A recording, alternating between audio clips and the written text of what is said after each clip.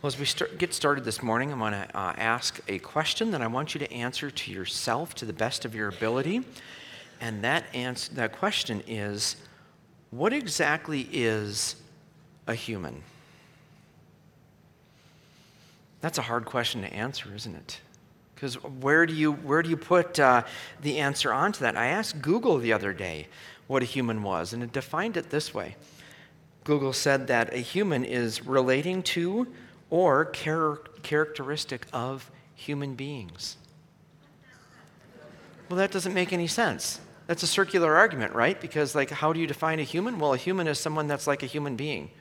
Well, that doesn't make any sense. There was another definition that said that it's differentiated from animal species, but if that were the full truth, just because something is alive and not an animal, does that make it a human? Is a plant human? Is a pine tree human then? What about a flower? Well, of course, that's absolutely ridiculous to think about that. How do we then define it? Over the past number of weeks, I've really spent a lot of time thinking about that question. And the deeper that I have delved into the idea, the more and more I have come back to the definition that a human being is nothing other than a creature that is made in the image of its creator. The human being is the only being in the entire universe that is made in the image of God. Let's remind ourselves of what Genesis says in Genesis chapter 1 and verses 26 and 27. Then God said, "Let us make man in our own image after our likeness." So God created man in his own image. In the image of God, he created him, male and female, he created them. So what does that mean? In the next 4 weeks, I'm hoping to unpack just a little bit of what it means to be truly human. And we're going to find that even though we are still created in the image of God, we often have an image that is very dull and it is very dim because our sin has marred that image that we were created in. And hence, many of us are living subhumanly. And we'll find that only when we look to Christ as the one who is truly human and also truly God, in faith, that we will begin to be restored into what we were created to be, image bearers of our God and our King. And so we're going to introduce this today by unpacking what it means to be made as human creatures. There are two things that I want to focus on. There were a whole lot more that I wanted to, but I only have so much vocal strength with the injury. So if we want to live and know what it means to be truly human, the first thing that we have to do is acknowledge our dependence. Acknowledge our dependence. There was a morning that started just like every other morning for me. I came downstairs, I grabbed the coffee beans that I wanted. I reached for the coffee grinder, I put the coffee beans in the grinder, I pushed the button, and nothing. It's not grinding my beans. This is not the way that I want to start a morning. This is the level 1 emergency if my coffee grinder is not working. And so I tried it again, I pushed the button, and absolutely nothing. I'm trying to figure this out, and I realized I never plugged the thing in. That was the problem. Left to itself, my coffee grinder is useless and unable to fulfill its purpose. It is completely dependent on the alternating current that is in the wall socket. And many of us are missing out on what it means to be human because we don't realize that part of what it means to be fully human is to acknowledge and accept that you are not an independent being, that you have to be plugged in to the source, your creator, God himself. You are not autonomous. You are not self-sufficient. I am not self-sufficient, but rather you and I are solely dependent on our Creator, from everything from the food that was on our table for breakfast this morning to the clothes that you are wearing right now, even to the very breath that you just took. And without acknowledging and accepting that we are dependent on him, we simply cannot live our true purpose for what it means to be a person. We're pushing the grinder button and nothing is happening. We are living subhumanly. And to get a full picture of our complete dependence on God, we first have to gaze our eyes upon our great God, our Creator, who in this regard is absolutely nothing like us. The Bible affirms that unlike us, God is in need of absolutely nothing. He is self-sufficient, completely in and of himself.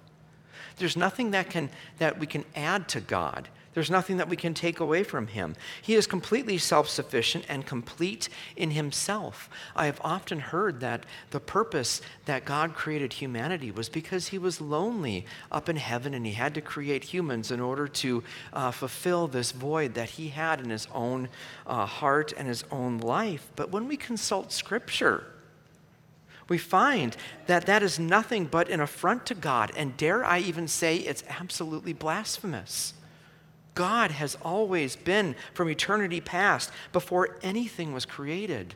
Our Trinitarian God was in perfect completion in fellowship with himself.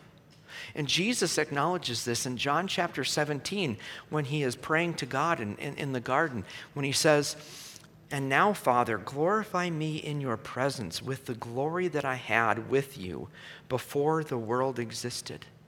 Father, I desire that they also whom you have given to me may be with me where I am, to see my glory that you have given me because you loved me before the foundation of the world." So there's this relationship that God the Father, God the Son, and God the Holy Spirit had together from eternity past that made them completely perfect in themselves. And since God is complete in and of himself, there's nothing that he needs. He doesn't need stuff. Look what Psalm 50, verses 11 through 12 says. God says, "For every beast of the forest is mine, the cattle on 1,000 hills. I know all the birds in the hills. All that moves in the field is mine. If I were hungry, I wouldn't tell you, for the world and its fullness thereof is mine." You might own your house, but you don't own your house. God does. Everything in this universe that you see is branded with God saying, "This is mine." He doesn't need information. Look at Romans chapter 11, verses 35 and 36. "For who has known the mind of the Lord, or who's been a counselor to him, or who has given him a gift that he might be repaid?" Do you think that you can counsel God with any bit of information that you might have that he doesn't have? It's not possible. He's omniscient. He knows everything. He doesn't even need us. Look in Acts chapter 17 when Paul is at Mars Hill and he says to the Athenians, he says, "The God who made the world and everything in it, being Lord of heaven and earth, does not live in temples made by man, nor is he served by human hands, as though he needed anything, since he himself gives to all mankind life and breath and everything." So, from eternity past to eternity future, God is totally self-sufficient in and of himself. Because he is the creator, he can't be dependent on anything that he has created.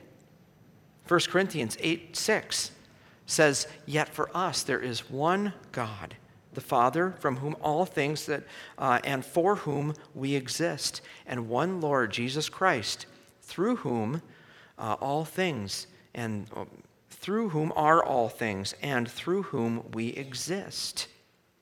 And when we look at the fact that God in and of himself is absolutely perfect and self-sufficient in all of his needs, squarely within himself, it's humbling. It doesn't mean that we don't matter.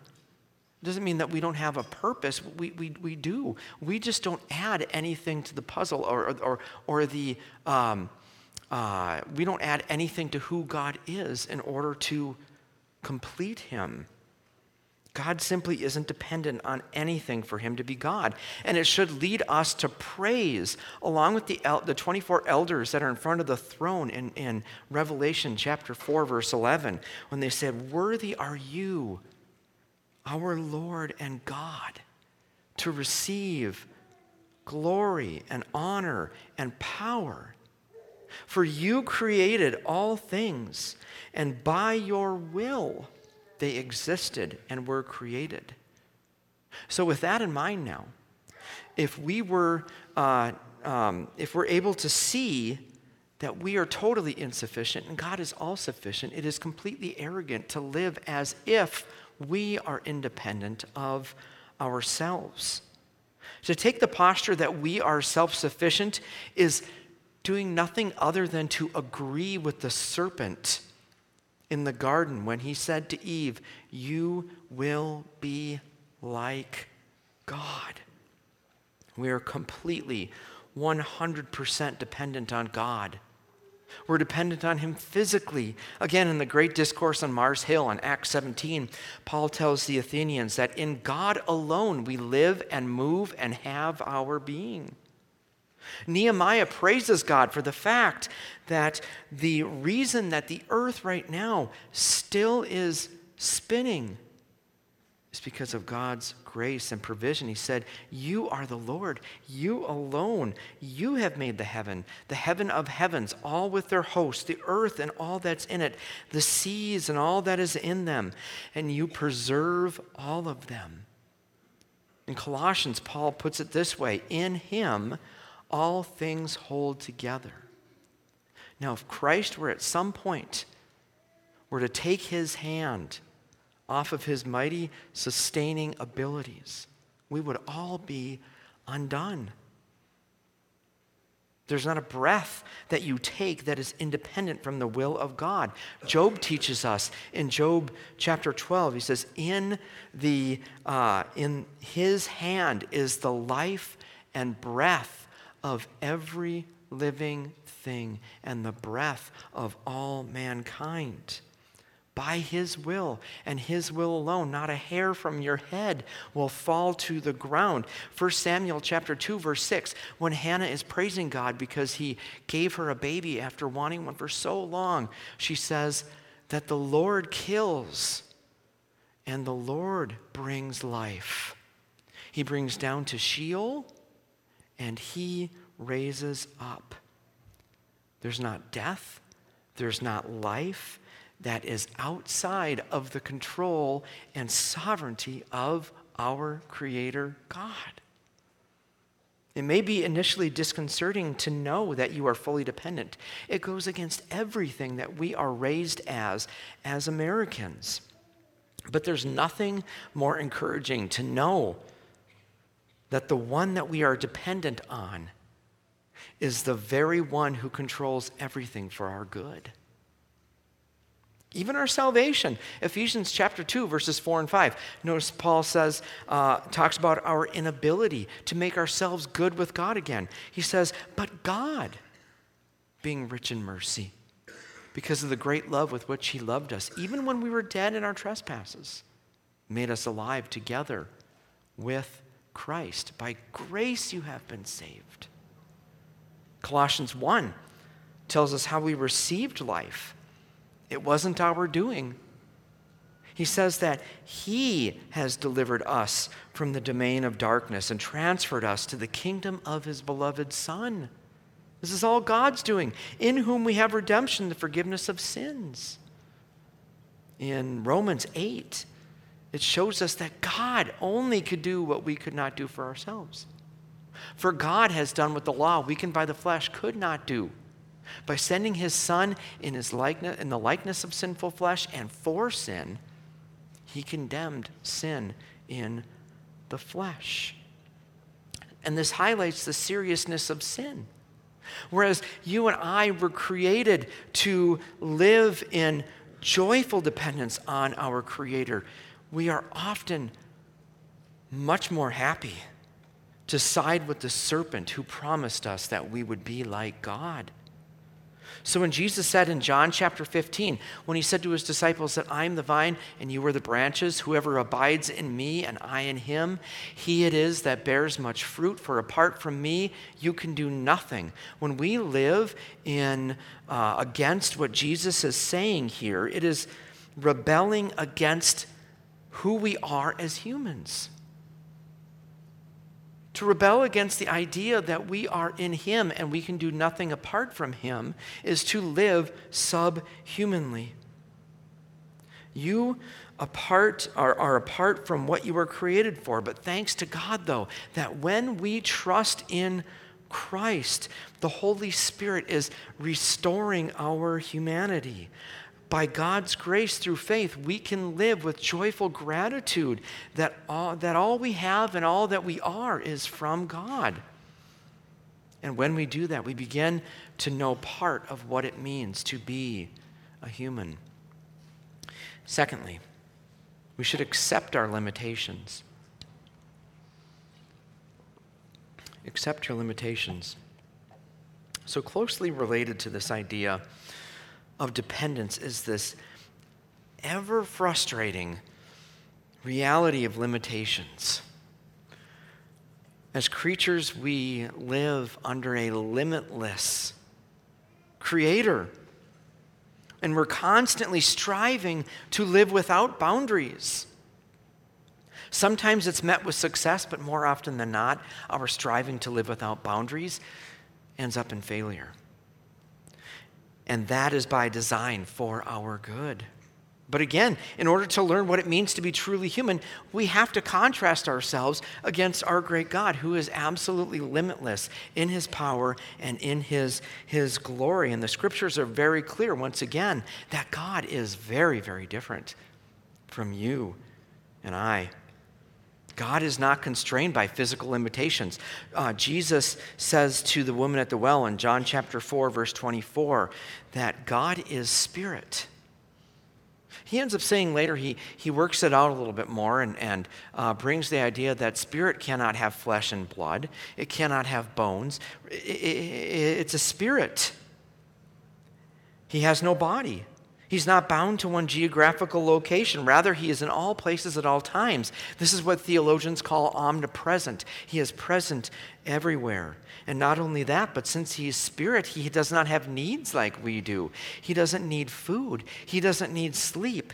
In fact, in Psalm 121, it tells us that our God does not slumber or sleep. Now, I don't know about you, but if I needed a bodyguard to hire and to watch over me, I certainly would like one that could be up 24 hours a day without having to need any rest at all. That would be really helpful. And not only that, but he's all-knowing. He's omniscient. He is not limited in his knowledge and wisdom. Psalm 139 teaches us that he knows when we wake up and when we go to sleep. He even knows what we're going to say before the words are on our lips. Elihu challenged Job in Job 37 when he said, "Do you know the balancing of the clouds, the wondrous works of him who is perfect in knowledge?" Can you imagine? Perfect in knowledge. And further, God is not lacking in his abilities when it comes to power. As creator, God is both sovereign and he's omnipotent. That is to say, he has both the might and the right to do as he wills. Isaiah wrote a rhetorical question in Isaiah 14 when he said, he said, "Do you know the balancing of the clouds, the wondrous work?" I'll go back here. "For the Lord of hosts has purposed, and who will annul it?" King Nebuchadnezzar was a pagan king of Babylon, acknowledged God's sovereign power in Daniel 4:35. He does according to his will among the hosts of heaven and among the inhabitants of the earth. And none can stay his hand or say to him, "What have you done?" Paul told the Ephesians that every single thing that happens according to the counsel of his will. Psalm 115 probably says it the best, that our God is in the heavens and he does whatever he pleases. But in this sovereign omnipotence, God is always good. In Ephesians chapter 3, verse 20, Paul concludes a prayer with a doxology, which is a praise, when he says, "Now to him who is able to do far more abundantly than all we ask or think, according to the power at work within us." Think about that. Think about everything that Jesus was able to do as creator. Heal the sick, cast out demons, multiply a meal. Boy, that would come in handy at Chick-fil-A, wouldn't it? Raise the dead, turn water into wine. How can we not affirm with the Lord the words of Genesis chapter 18 when he said, "Is anything too hard for the Lord?" And the answer is no. Is anything too hard for us? Absolutely it is. To come to grips with what it means to be truly human is that we must affirm and accept our limits. We are limited physically. We need to eat. We need to sleep. We need food to be sustained. We can't be at all places at all times. You get sick. Some of us get injured. We're all getting older. I'm as old as I've ever been, Dave likes to say. And it's only continuing in that. Within the course of events in my life in the last month and a half, I've had to come to grips with my limitations. Everything we have boundaries and limits that can be taken away at any minute. We're very limited in our knowledge. Many of our conflicts persist simply because we don't have all the facts. We don't know everything, but we assume we do. Our emotions are limited. Of course we feel things, but we can't feel them to the full extent that we need to or interpret them as we ought to. And sadly, we're extremely limited in our ability to become who we were created to be. So limited, in fact, that we are completely unable.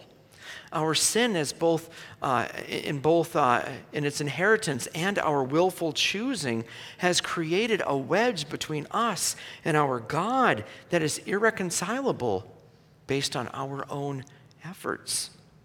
We can't be good enough. We can't abstain enough. Our sin has made us not just limited, but incapable of saving ourselves. Paul in Ephesians chapter 2 uses the metaphor of being dead. We're dead in our sins and our trespasses. And dead people don't revive themselves. This limitation has affected our prayer life. Think of what James writes in James chapter 4 when he says, "You do not have because you don't ask." That's one aspect of it. We don't ask. And when you do ask, you don't receive because you ask wrongly to spend it on your passions. The disciples knew this limitation very, very well. So they went up to their master in Luke chapter 11, verse 1, and they asked him, "Jesus, teach us to pray." And that should be our prayer to the Lord every day. We don't pray as we ought to. Lord, teach us to pray. Do you feel your limitations and your inabilities? Embrace them and flee to Christ. In Christ, we have the ultimate example of what it means to be human. In Christ, we see perfection in how to handle our limitations. In his human nature, Jesus experienced the limitations of being a child. Kids, Jesus knows what it's like to be like you. Jesus knew what it was like to be hungry, to be thirsty, to be tired. feeling pain, experiencing loss, and even death in his own body. In his human nature, he was limited in his mind and in his emotions, but unlike us, Jesus perfectly rested his limitations in God his Father, in his limitless mercy and power. And when we go to Jesus in our limits and in our inabilities, in faith, we are gradually being renewed day by day and becoming more like Christ. We are not created to be limitless. Do you ever think about the fact that Adam and Eve, before the fall, were still dependent on God for food and air and relationship and everything that we need to be who we are as humans? And we should too. So go to Christ to become more of who you were created to be. Genesis 1 tells us that God created man in his own image. In the image of God, he created him, male and female, he created them. You, I am created. We have limits. We are dependent. The question is whether or not you are living toward your full humanity, or if you are living as if you are the source of your power, you are the source of your destiny, and everything rests on you. Repent and turn from that sin and turn to Christ, in whom and only in whom we can be restored into his likeness. Let's pray.